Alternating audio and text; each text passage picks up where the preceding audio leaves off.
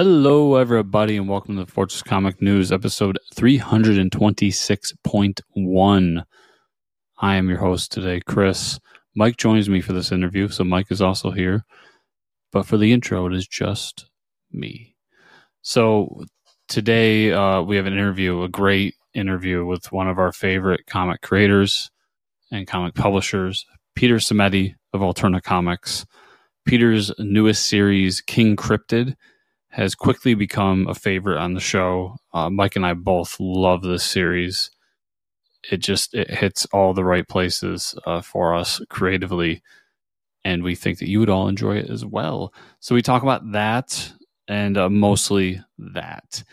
We wanted to get more into some of the alternative stuff, but our conversation about King Cryptid and where the story's going and what Peter's doing with it and why he chose to publish it through Alterna as opposed to another publisher.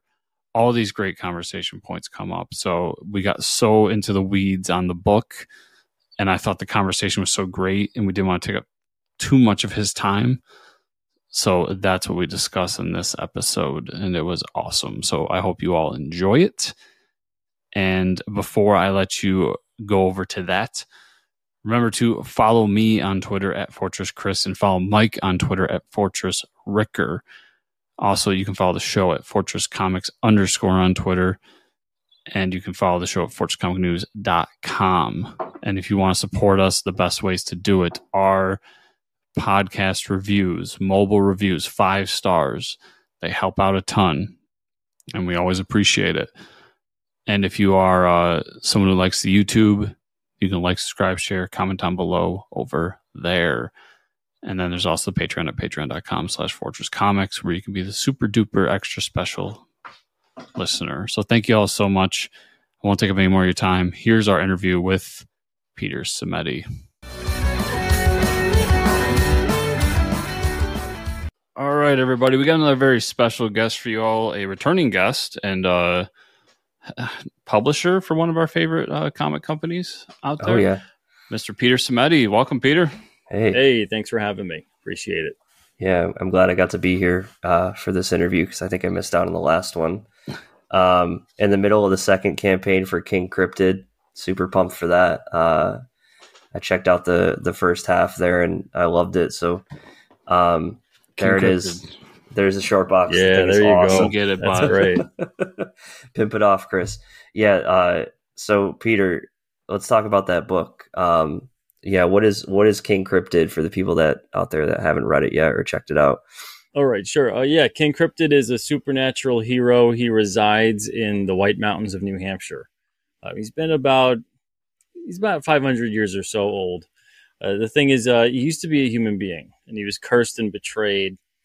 And he was cursed to be not necessarily in the form that he's currently in. He was cursed to be in this really a grotesque, feral, horrible, monstrous state. So picture the way he looks now, which would be, he looks like this guy right here. Yep. But he's more snarly and twisted, and his crown of bones is a bit kind of jagged. He's got red eyes. He's foaming at the mouth. He's just very ferocious looking thing. That was what he was cursed to be at. And he was cursed to kind of kill, eat whatever the hell he could. So he did that for about 100 years. And in that cursed state, he was powerless to do whatever to stop it. So he was still having humanity on the inside. He was aware of what he was doing. So picture yourself in like a dreamlike state, and you have no control over the dream. So he's doing these things. He sees through eyes that don't feel like his own. And he's doing these horrible things for 100 years, killing animal, human, whatever, eating them. So there was all this legend that got built around this creature because of the fact that this was what was going on. Around 100 or so years, this Wampanoag shaman, Black Moon, and we're going to touch upon this more in the story, but I'm kind of giving a little bit of a gist behind the character for those that maybe want to have an inside scoop, comes across this figure, and he knows who this might be from all the stories and legends he's heard. So he pretty much gives him this cosmic moonstone. He's brave enough to go up to this creature, and he talks to him, and he kind of is able to, with the help of this moonstone, put the creature back into a state of not humanity, but a subdued state. And by doing this, and by placing this cosmic moonstone, it's right there in the crown, above the third eye, kind of thing. By doing that, it brings out the humanity of King Cryptid again, but he stays in this beastly form. It calms down a bit, but he stays as a beast, as a monster, as a creature. So with the moonstone, it augments his power. It also decreases his power, depending upon the phases of the moon. So it has to get charged up. Think of it as a lunar cell. So as the moonbeams of a full moon are able to fully charge and kind of amp up his power set, he's got healing factor, super strength, flight. He's got a bit of not necessarily just telepathic ability, though he can communicate with animals and cryptids. But he also kind of has psychic ability in terms of being able to conduct that psychic energy at times. And he'll be doing a lot more with that moonstone as the series goes on. But when it's on the night of a new moon, where he can't get that charge from those moonbeams, what happens is that he depletes his power. So the more he depletes his power, and we touch upon that in issue 2, on the night of a new moon, he's got to go back to this cosmic spring that's located inside of this cave. And this spring was formed eons ago when a giant meteorite essentially crashed into the side of the cave and brought along with it a lot of different things, and a lot of mineral deposits were formed inside of this spring. So by him going in there and kind of healing up and restoring his power, he's able to kind of keep that curse at bay. But if he doesn't do that, the curse takes over again, and he tries everything he can to possibly not go down that road. But if the curse does take over again, he's pretty much back in that feral state where he's killing and eating whatever comes across his path, until again the light of the moon shines on that moonstone and restores his humanity once again. So that's the gist of King Cryptid for the most part. He's not a king of the cryptids. We touch upon that inside of the of issue 3 a little bit, but even in issue 1 we mention it. So it's like Bigfoot, he's described as Bigfoot because it's a big foot.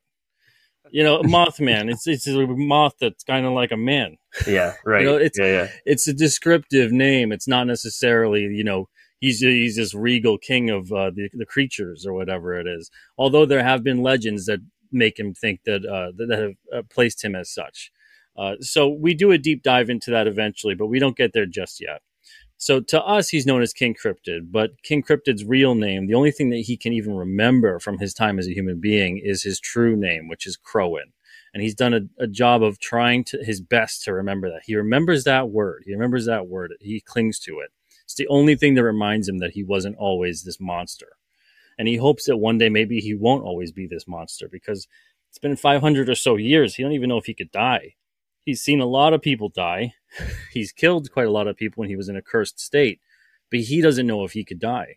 So even when he turns into this killing creature thing or whatever it may be, or even when he gets really wounded, he's still not aware if he can die. He's never been pushed to that point yet. He's been hurt really bad and everything else, but he's got that healing factor and it's helped him out. So King Cryptid along the way has met a lot of different characters, a lot of friends, a lot of foes. The whole series revolves around him and his world and the different things that he's coming across. Now, within the series itself, the way that it starts and the way that it's set up is essentially that he hasn't really been around all too much. No one's really seen him in about 30 years. They think this thing is basically just a legend completely and totally. A generation or so has passed. But then all of a sudden now he's coming back again. And the reason he's coming back again is because he's starting to see more and more things going down that don't quite sit right with him. And he's seeing how he defines it as dark magic being combined with corrupt science. There's a lot of experimentation going on. There's a lot of different abductions that are occurring. There's a lot of things in his neck of the woods that he's not too fond of.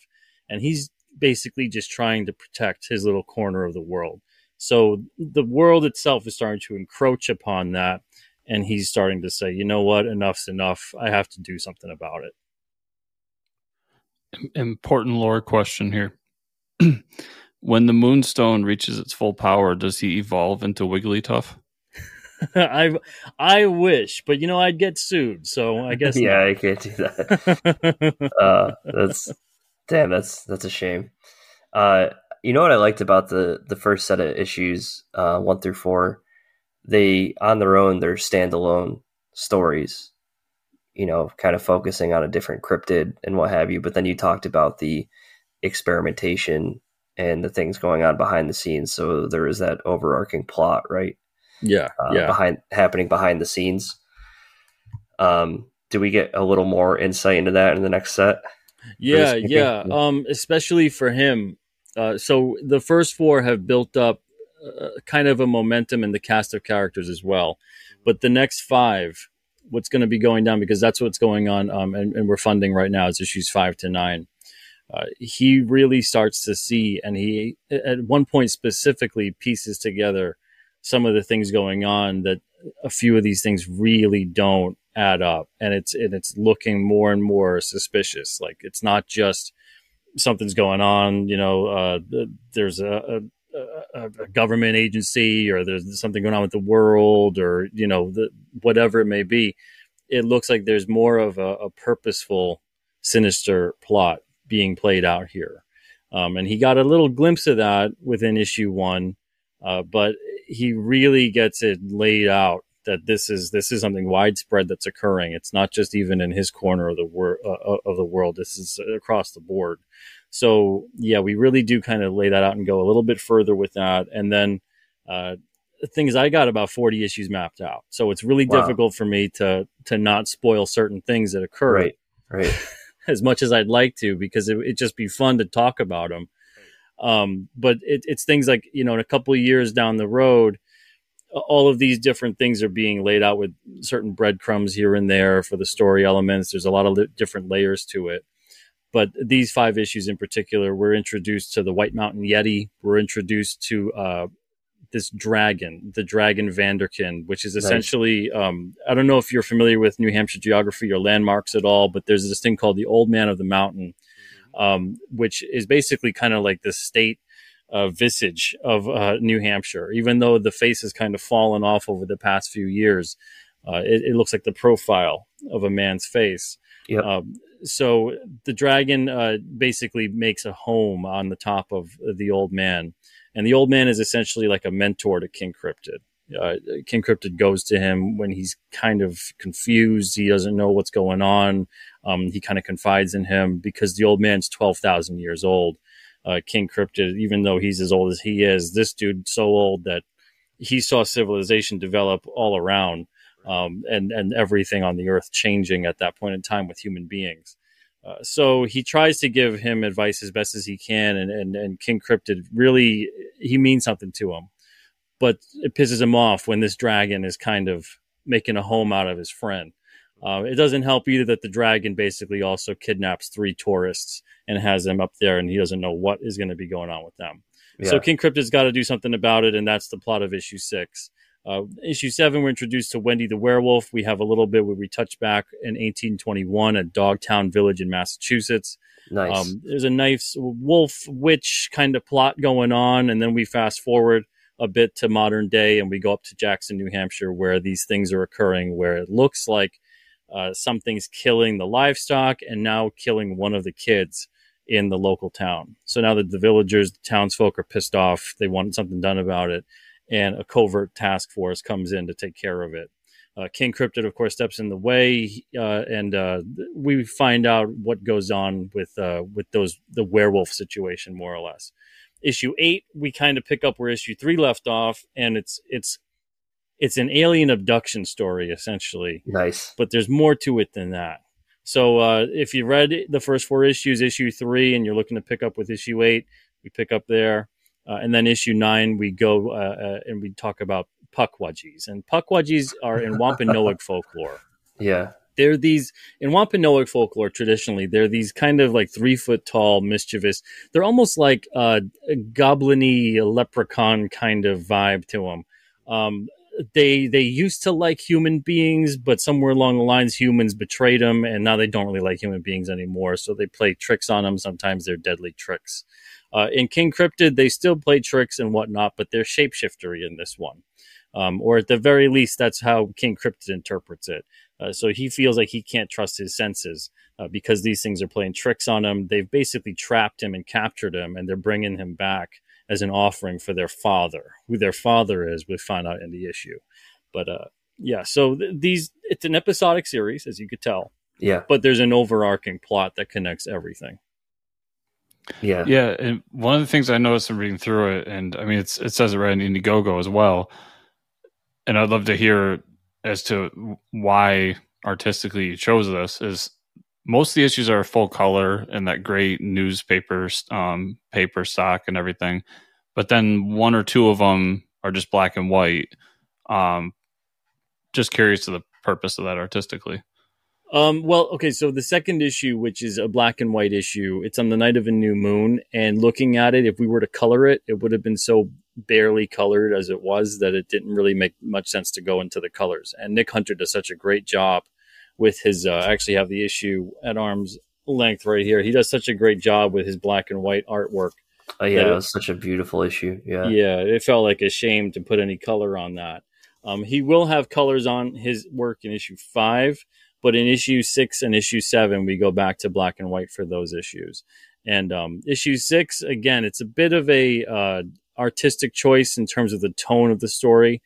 And then issue 7, we really wanted to establish that kind of artwork again. It's on the night of a full moon this time around with the werewolf story. And the wolves are albino. They're pure white. So interesting. What it is that, and I kind of let it slip with an apostrophe, but the plural of wolves. But oh well. So they're albino, and on the night of the full moon here, where it's mostly an issue taking place at night, Nick's back again, and it felt like it made a lot of sense to stick it with the black and white. People loved it, and I really love his work in black and white too, so it just worked out. But I love the fact that we can kind of switch gears here with depending upon the story, the theme of the issue, and the kind of subject matter that we're doing. Because even the issue with the kids, it's more of an all ages type of issue. Alex really handles it beautifully with the expressiveness of the characters. Because some artists can't draw kids. They could be great artists, but when they draw kids, it's frightening. You know, they're like these tiny adults. Yeah. You know, it's So you got to have an artist that could draw kids and have that expressive-ness to them, that animated style, and keep those features, you know, looking childlike as opposed to looking like tiny 50-year-olds. You're like these kids have 5 o'clock shadows. What's happening? Yeah, they got like a lot of lines on their faces. You know, these kids have been through a lot. I guess. Yeah, they've seen some shit. Yeah, you know, they've been working in coal mines or something like that. 2 tours in Nam. Yeah, you know. So it's like, to some artists, they're great, but then when they draw kids, I'm like, man, someone got to tell these artists they got to tone it down a bit. You're drawing children, you know? Right. That's hilarious. That's awesome. I mean, I'm still getting all the books after all the spoilers, by the way, but I'm super pumped for the good. Well, no series. Matter what I say, and I said it on the first 4, I talked about the books a lot, and everyone's like, you're giving so much away. Yeah. And I'm like, don't worry. When you read the first 4, you're going to be like, oh, Pete barely really talked about much of anything. Right. Because there's so much to each issue, and there's so many layers to the story. Yeah. And it's not a heavy read, though. I mean, the way you write, it's not like there's not a lot of exposition all up in your face. So yeah. You still have a good approach on this. It doesn't feel like a dense read, but there is a lot. You're building a lot within that world. Yeah. And that's helped a lot by your art team as well. Yeah, for sure. Oh, yeah. Yeah, I mean, they're great because what happens is when I write the script, what it is I give them the scene. I don't do a full-fledged detailed script. I describe it as if I'm telling them the story without saying this person says that, this is what the panel looks like, this is how you should draw it. I'm just describing each page and what's occurring scene by scene. And then I let them know I have a lot of trust in them because they know what they're doing. They're so talented. I don't want to kind of hold them back. And I say, draw how you picture this scene to be. Now, if I want it to be a specific page looking a certain way, like a splash page, or if I want a certain moment to be zeroed in on because that dialogue is going to be important, then I'll write that out. But 90% of the script is me just describing the scene. They go in it, they thumbnail it, they go, how does this look? More often than not, it looks fantastic. It's better than anything I could have explained. And then when they do the whole page, I'm able to retroactively script it and work with their art. So it's not that the art becomes a slave to the words, because this is a comic book. So the art should really be the thing that sings, and that should be the thing that's on the top. The writing's important, but it's a visual medium. So it's important for me to adjust my script, my words, to their art and make sure that it's working and it's cohesive. Yeah. Yeah, that's a huge part of it. Yeah. And something I've asked other publishers that work at some of these different smaller publishing houses that also print their books through them, and I'd love to hear your version of this. Is you are the publisher for Alterna, you're head honcho, whatever you want your label to be. What goes into the decision when you decide you want your book to be under the line? Like, how does that decision come about, and how much do you put into it in terms of your thoughts and everything? I might have to ask you to rephrase that. What specifically do you mean? So is it correct to say that you're in charge of what books get published and don't get published through Alterna? Yeah. So when you have an idea and a comic that you want to put out, like in the past, I believe the book was The Chair that you put out in the past. Yep. And you decide I want to create this book and all this. To slap that Alterna logo on it means something beyond just your book and your artistic vision. It's also a company that you're in charge of. So I guess my question is, like, was there any hesitation to be like, maybe I should shop this somewhere else, or it might look bad if I do it at Alterna? I think if anything, I've seen other creators do things like that have a publishing company, and I've had even submissions come in where they have their own publishing company and they want me to publish it too. And I always wonder why. If you have your own publishing company, put it through yours. Why are you putting it out somewhere else? Why'd you even start a publishing company really to begin with? Because that's how Alterna got started, essentially, was me self-publishing. And then it kind of picked up other people along the way. Now, does that mean that if the book isn't selling, that it still sticks around? No. So it plays by the same rules at that point. So if King Cryptid's a flop and no one wants it, it doesn't just keep getting shoved down everybody's throat. It's time to put it away. But with King Cryptid especially, it's really seemed to resonate with readers, which is so great. And I'm excited to get it out there. And it's the first time I've had the ability to put a story out in about 13 or so years. And I've definitely learned a lot since I've been putting out books like The Chair. But even then, it's one of those things where if I had to shop that around somewhere else, or I felt that someone might think it's strange, I would go, I don't know. I think it'd be stranger for me to put it out at any other publisher. And then now I'm promoting that publisher and giving them the attention and the money. Right. And now all of a sudden my interests are completely and utterly divided. Mm-hmm. Yeah, so now I'm promoting a competitor, essentially. Or if I set up a separate imprint for myself, I would then start competing against myself, which would also be kind of strange to do as well. So, there wasn't ever really a question about that. But like I said, if it wasn't resonating, if it wasn't selling, the same rules would apply, and then it would be up for cancellation too. Yeah, I always think it's a catch-22 on that end, because if you put it somewhere else, like you said, it looks weird because you're promoting somebody else. But then you got people who look at it and be like, "Oh, Peter's putting on his label. Like, of course, he gets to print whatever he wants." You get right. You have and both ends of it. Yeah, and if they had their label, I'd encourage them to do the same thing. Otherwise, what are you, an idiot? Yeah, right. Right. If you have that much faith in your project, I mean, right. Exactly. That's how I view it. You're putting your money where your mouth is, because if anything, if you're going to produce something and you're like, well, I wouldn't publish that on my label, I'll go give that to somebody else. I already think like a million different things here. I'm thinking, you don't really believe in your work. You're not really caring about the company you've created. And then I'm also thinking, is this like a publicity stunt? Is this a gimmick to try to like take some of their audience and then bring them back eventually to you? And then even with other publishers too, not all of them do creator owned. So, you could be signing away some of the rights. And if you're going to be putting something out, why not put it on your own label and own the thing? That's what the whole thing's all about. Yeah, that makes sense. That's a good point about that. I was just surprised you had the time to get 5 issues out in one campaign. So it's amazing what you can do when you're not a part of the diamond grind. Yeah, that's true.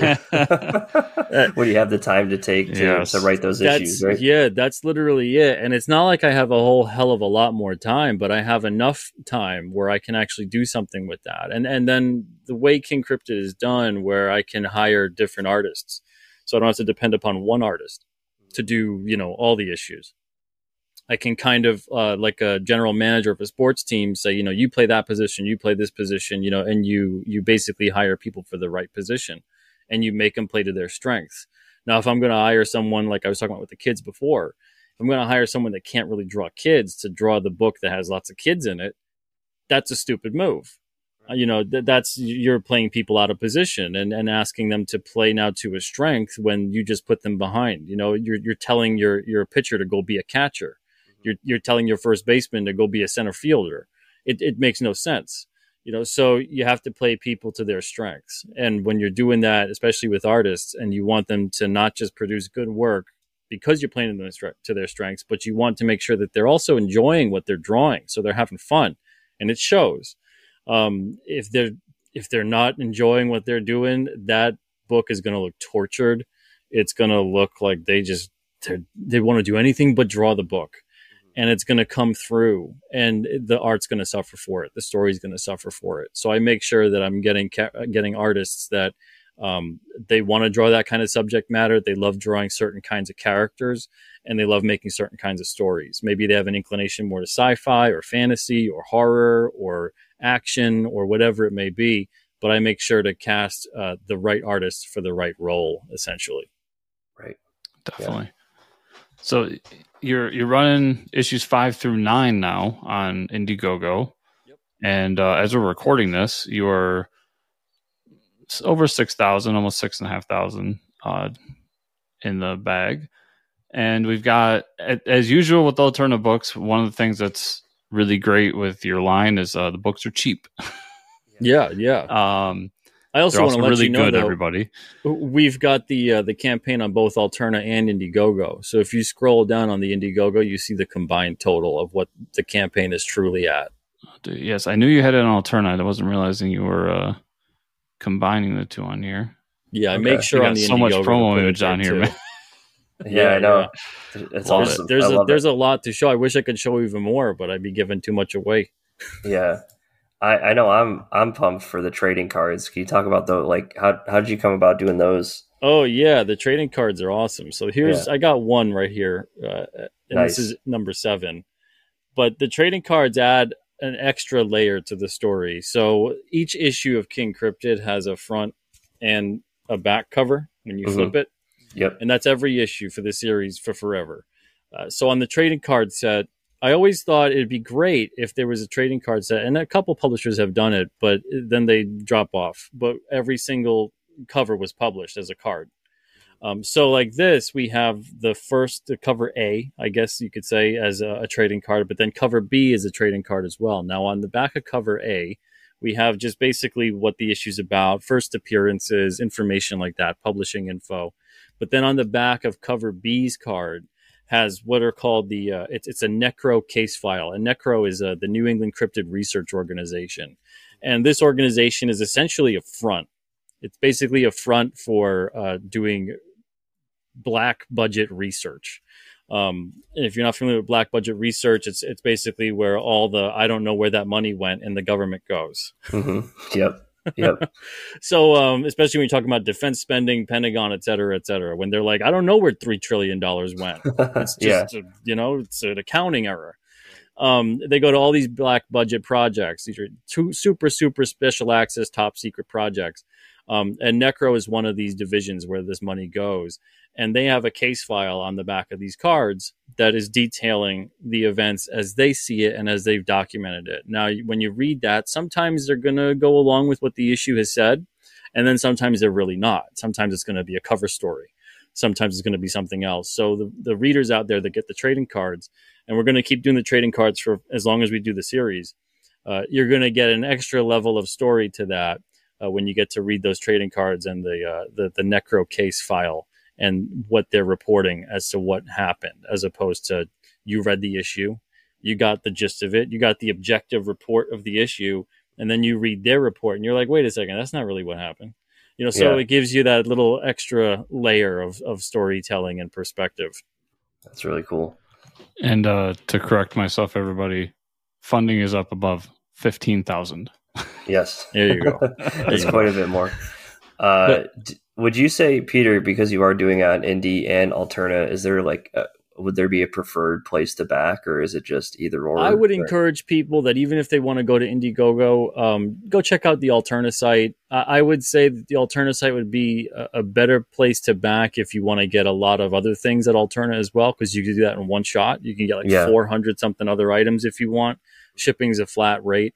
If you spend $30 or more on the Alterna site and you're in the US, shipping's free. If you spend, if you get all 400 something items on the Alterna site and you live in Canada, shipping's still just going to be $25. If you go in there and you spend that and and you're outside of Canada and the US, it's going to be $35. So it remains a flat rate. Now, of course, if you then go on and then you order stuff 2 or 3 or 4 months later during the course of the campaign, then you pay shipping again. If you want me to combine everything and then ship it to you, just send us a message and let us know, and then we'll deduct the shipping and we'll refund the shipping charge that was on the second one. Sometimes people let us know, sometimes people don't. Sometimes people just flat out go, I know I'm paying extra shipping, keep it, it's a tip. You guys, you got $2 comic books. Yeah, right. So they're exactly. We could do the extra $5 or the $20 or whatever if we're in Canada. Right. That's how I've always felt when I want to go to your site and scratch the itch of buying, because I'm usually all digital now, but I'll head over to Alterna and just I'll add this one to my cart, add this. Oh man, I'm still under $20. Okay, I can add a few more books. That's pretty awesome. Yeah.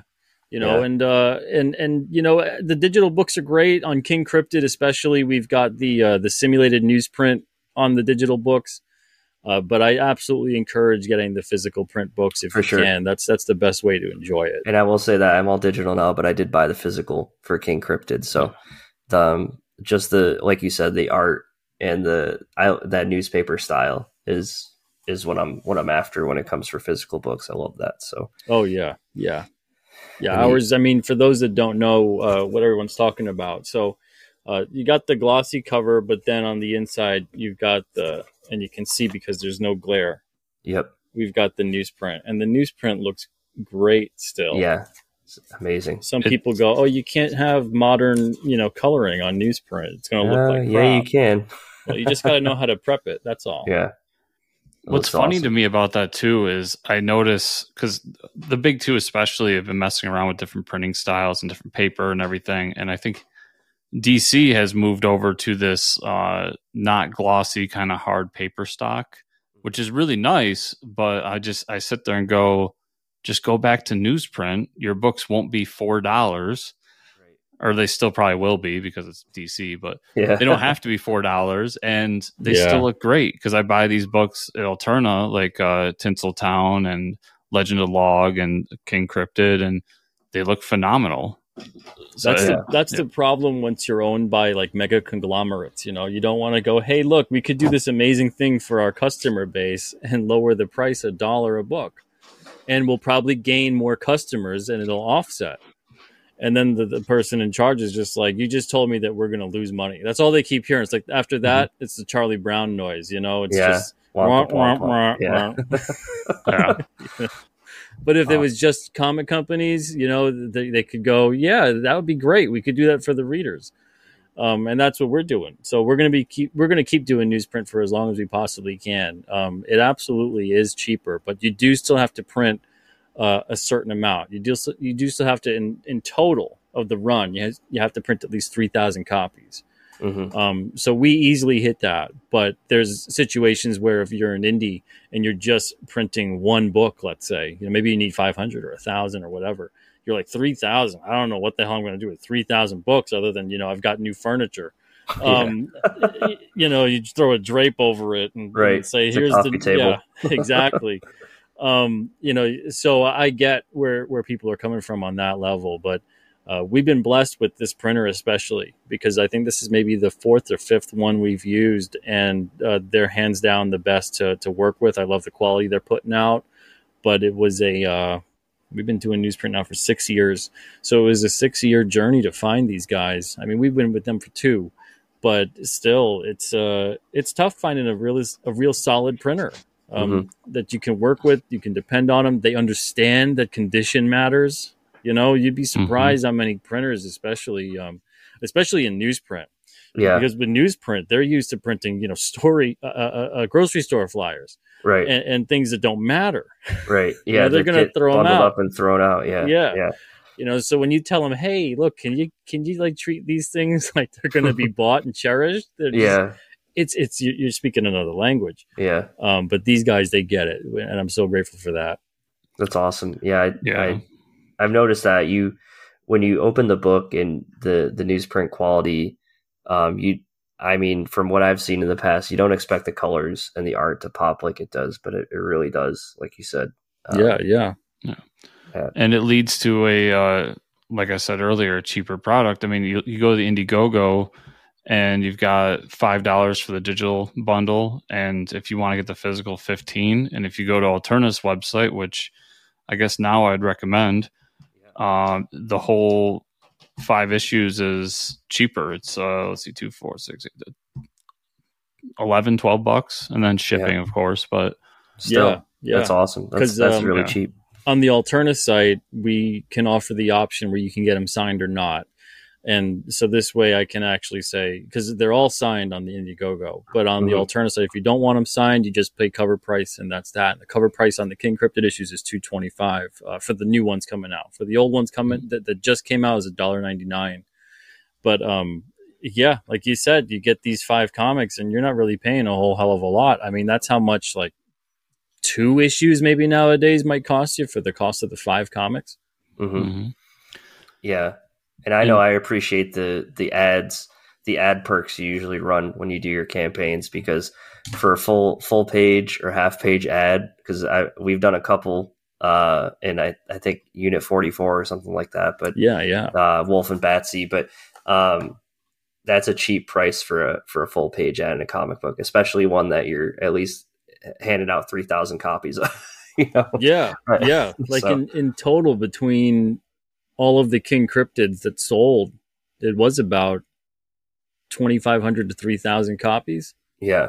So, awesome. And I always encourage, if someone's going to get ad space in print, especially, you make sure that you design it so that someone, even a year or 2 or 3 from now, can find it and still go to your website or whatever it may be. Right. Yep. If you're doing something that's a little more time sensitive, like it's a campaign, I don't really recommend going print unless you do have something that says, check out the campaign on there and then go to the website, if you find that the campaign's over, that kind of a thing.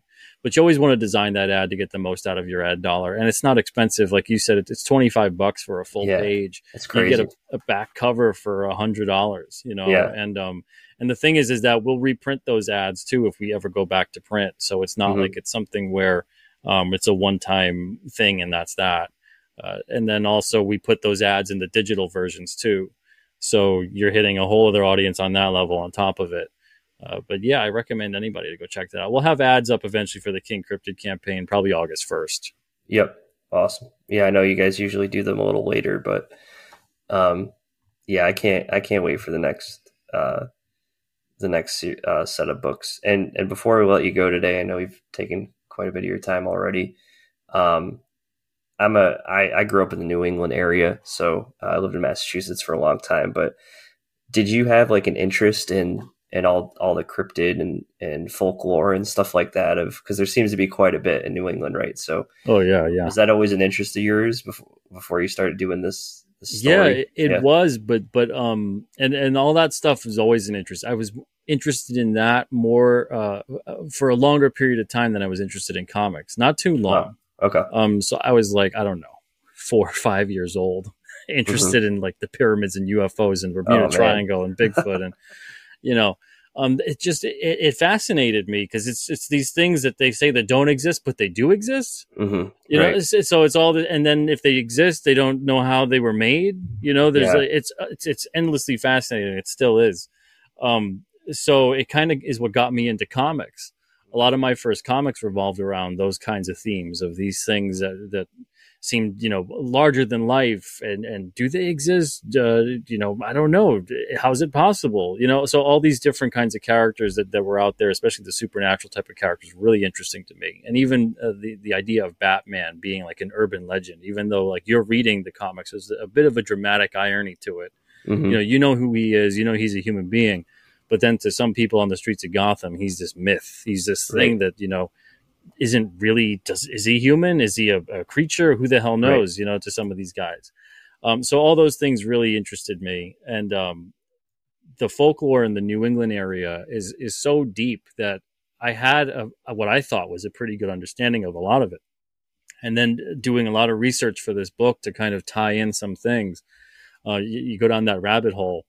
Yeah. And just discover there's an endless amount of stuff here. And even New Hampshire being the first recorded anyway in America alien abduction with the Benny and Barty Hill, that whole thing with them. And that I'm going to touch upon a little bit more of that. Some of my theories behind that are going to, and various other things are going to work themselves into the King Cryptid series. But that whole thing with them is crazy because they went under hypnosis at various different times, and the story was the same every time. And there was a lot of stuff that had happened with them, and Barney even. He unfortunately passed away kind of young. I think he was like in his late 40s. Well, I don't know what it is about that area, but I lived in Western Mass for almost 6 years, and I remember when they redid Unsolved Mysteries on Netflix, there was an episode that came out about the Berkshires where I was living and UFO abductions, and it had happened in the town that I was living in, and several towns, to where like it wasn't just one abduction that night; it was several like across the county, different towns, and they didn't realize until separate groups of people started contacting the radio station. At first, the radio station was like, no, you guys are crazy. But like old people, young people, everybody was contacting them. And it's like, how did I never hear about this? So that you're also telling stories, and you're keeping that folklore alive, because a lot of the times people aren't telling these stories anymore. Like I didn't see that or read that anywhere. So I think that's really cool. Yeah. And it's, I hope people look up a lot of different things that I mentioned within these issues. I hope it does for another generation of readers, because I feel like King Cryptid is a solid enough series. You could give it to a 10-year-old, or you could read it as an adult and you could get something out of it. There's nothing tremendously gory. There's no strong language in it. Even though we do have sometimes intense themes within it, all I could think is, the comics I grew up with were like that. I feel like so many things have been dumbed down nowadays to the point that, at least for me, it's difficult to enjoy it. So with King Cryptid, I think it's really great if people are out there and they go, is that real? Is that happening? Has that happened? And then they go look it up, and maybe they go down that rabbit hole too. So it adds another layer to the story for them. So I'm really, like I said, I'm fascinated with the subject matter. I've always been, and I hope it comes across with the stories, and I hope people enjoy them and they get something out of it. But if they're really into the stuff the way I'm into it as well, I think they're going to get something else out of it too. And hopefully it adds a layer of fun to some of this stuff. Yeah, for sure. Yeah, and real quick, it would be off brand if I didn't ask this question, so I got to ask you: can we expect to see Sheep Squatch at some point? That's Chris's favorite. Sheep Squatch, man. Well, the thing about the King Cryptid series is that most of the things that you see, even when we do like a werewolf or a dragon or a yeti, still have a bit of our own spin on it. Either through the origin of the creature or the physicality. Could I work in something that's like a sheep squatch? Yeah, sure. I could work in something that's like a sheep squatch, but it won't be like, the sheep squatch maybe that's near and dear to you.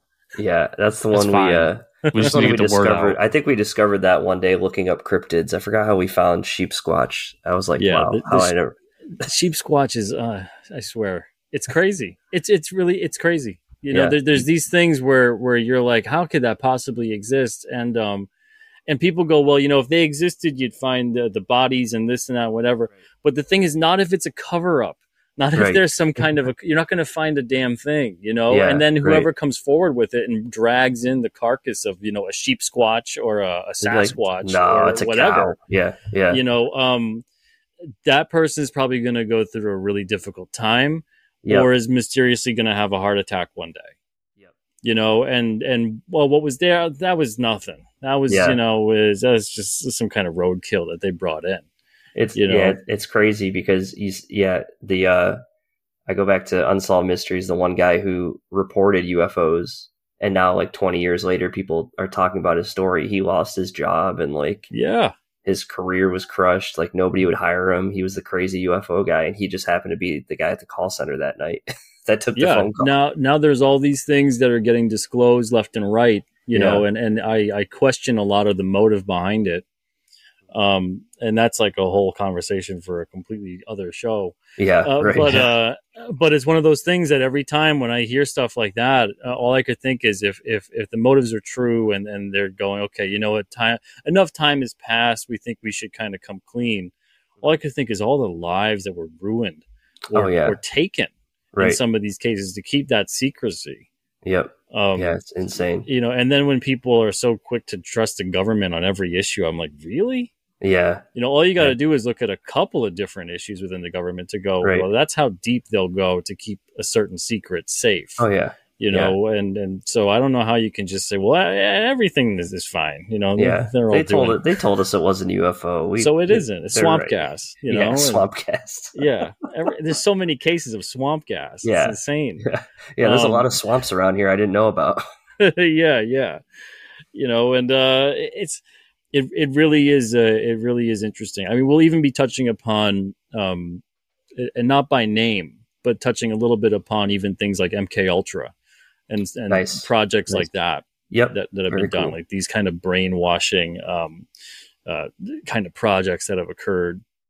I mean, for people that maybe think all of this kind of stuff is crazy and cover-ups and conspiracies and things like that aren't real whatsoever. I mean, I think they might be surprised how many different things, even on a show like X-Files, they kind of talked about a lot of different things. They didn't do too much of a deep dive into it, right? But they'd bring it up and, look some of it up, even things like Operation Paperclip. Like it's pretty crazy what has gone on, in the world that's 100% real. Like these aren't, made up. I'm like, I don't know, you come across something one day and you're like, that totally must have a connection to this and that and the other thing. And the crazy conspiracy theorist thing where they got the wall with all the strings, all the strings, and the tags, and that's the image that they want to portray, that most people who have these kind of things are. But all they're really doing is essentially kind of logically piecing things together and doing detective work, more or less. I'm kind of surprised DC Comics hasn't done a story with Batman where he's a crazy conspiracy theorist. Yeah, I never thought about that. Yeah, right. He's the world's greatest conspiracy theorist, not detective anymore, conspiracy theorist, and that they're trying to pretty much gaslight the public against Batman. Yeah, and because that's the world we live in nowadays, where if you are Batman and you're putting the chess pieces, in place and saying, I'm 10 moves ahead, I know what you're going to do. Yeah. Now they call you crazy. You're a conspiracy theorist. There's no way that could all happen. Yeah, there's no and as it happens, they'll find a different way to ruin you and make sure no one listens to you. Yep. Yeah, I feel like I need to pitch to you a new YouTube show where it's Chris and Peter's Cryptid Conspiracy Corner, because I'm foaming at the mouth trying to keep my mouth shut here. Yeah. Well, I'll have you on for hosting the hosts. I can have both of you guys on my channel. Nice. And we could touch a little bit upon that. That show is essentially where I interview interviewers. Because I know sometimes people don't often get a chance to get out when and go on to other channels when they're the interviewer. Yeah, know? So I want to have a channel and a show for you guys to kind of pay it forward, and also go, hey, go check out their show, and then give them a shout out, and hopefully people go over there and go, oh wow, look at all the stuff that's going on over there. But we could definitely touch upon some paranormal, cryptid, conspiracy stuff. Yeah, because I certainly could talk UFOs all day, man, all day. But Peter, I think we've taken enough of your time. We really appreciate you stopping by, and I know we're going to send everybody to Alterna. Do you have any social media stuff like that you want to talk about? Send people to? I would tell people to follow me on Twitter, but I don't want to tell people to go onto Twitter if they don't have to. I don't even want to be there. I don't. Yeah, none of us do. So I would say instead go to YouTube. I'm on YouTube, youtube.com/Peter Simeti. You can find me on there, and I do all kinds of different interviews and talk about the books and everything else all the time. So that's a healthier place to be. Than Twitter. Yeah, definitely. Understandably. And for everybody out there watching and or listening, make sure to check out those show notes because there'll be links to the Indiegogo and Alterna's website so you can check out King Cryptid. And please do. We talked about it in the last episode. Love the book. So make sure to check those links out. Peter, thanks so much for taking the time, man. We always love talking to you. And look forward to the next time. Thank you for having me. Appreciate it. Thank you, guys.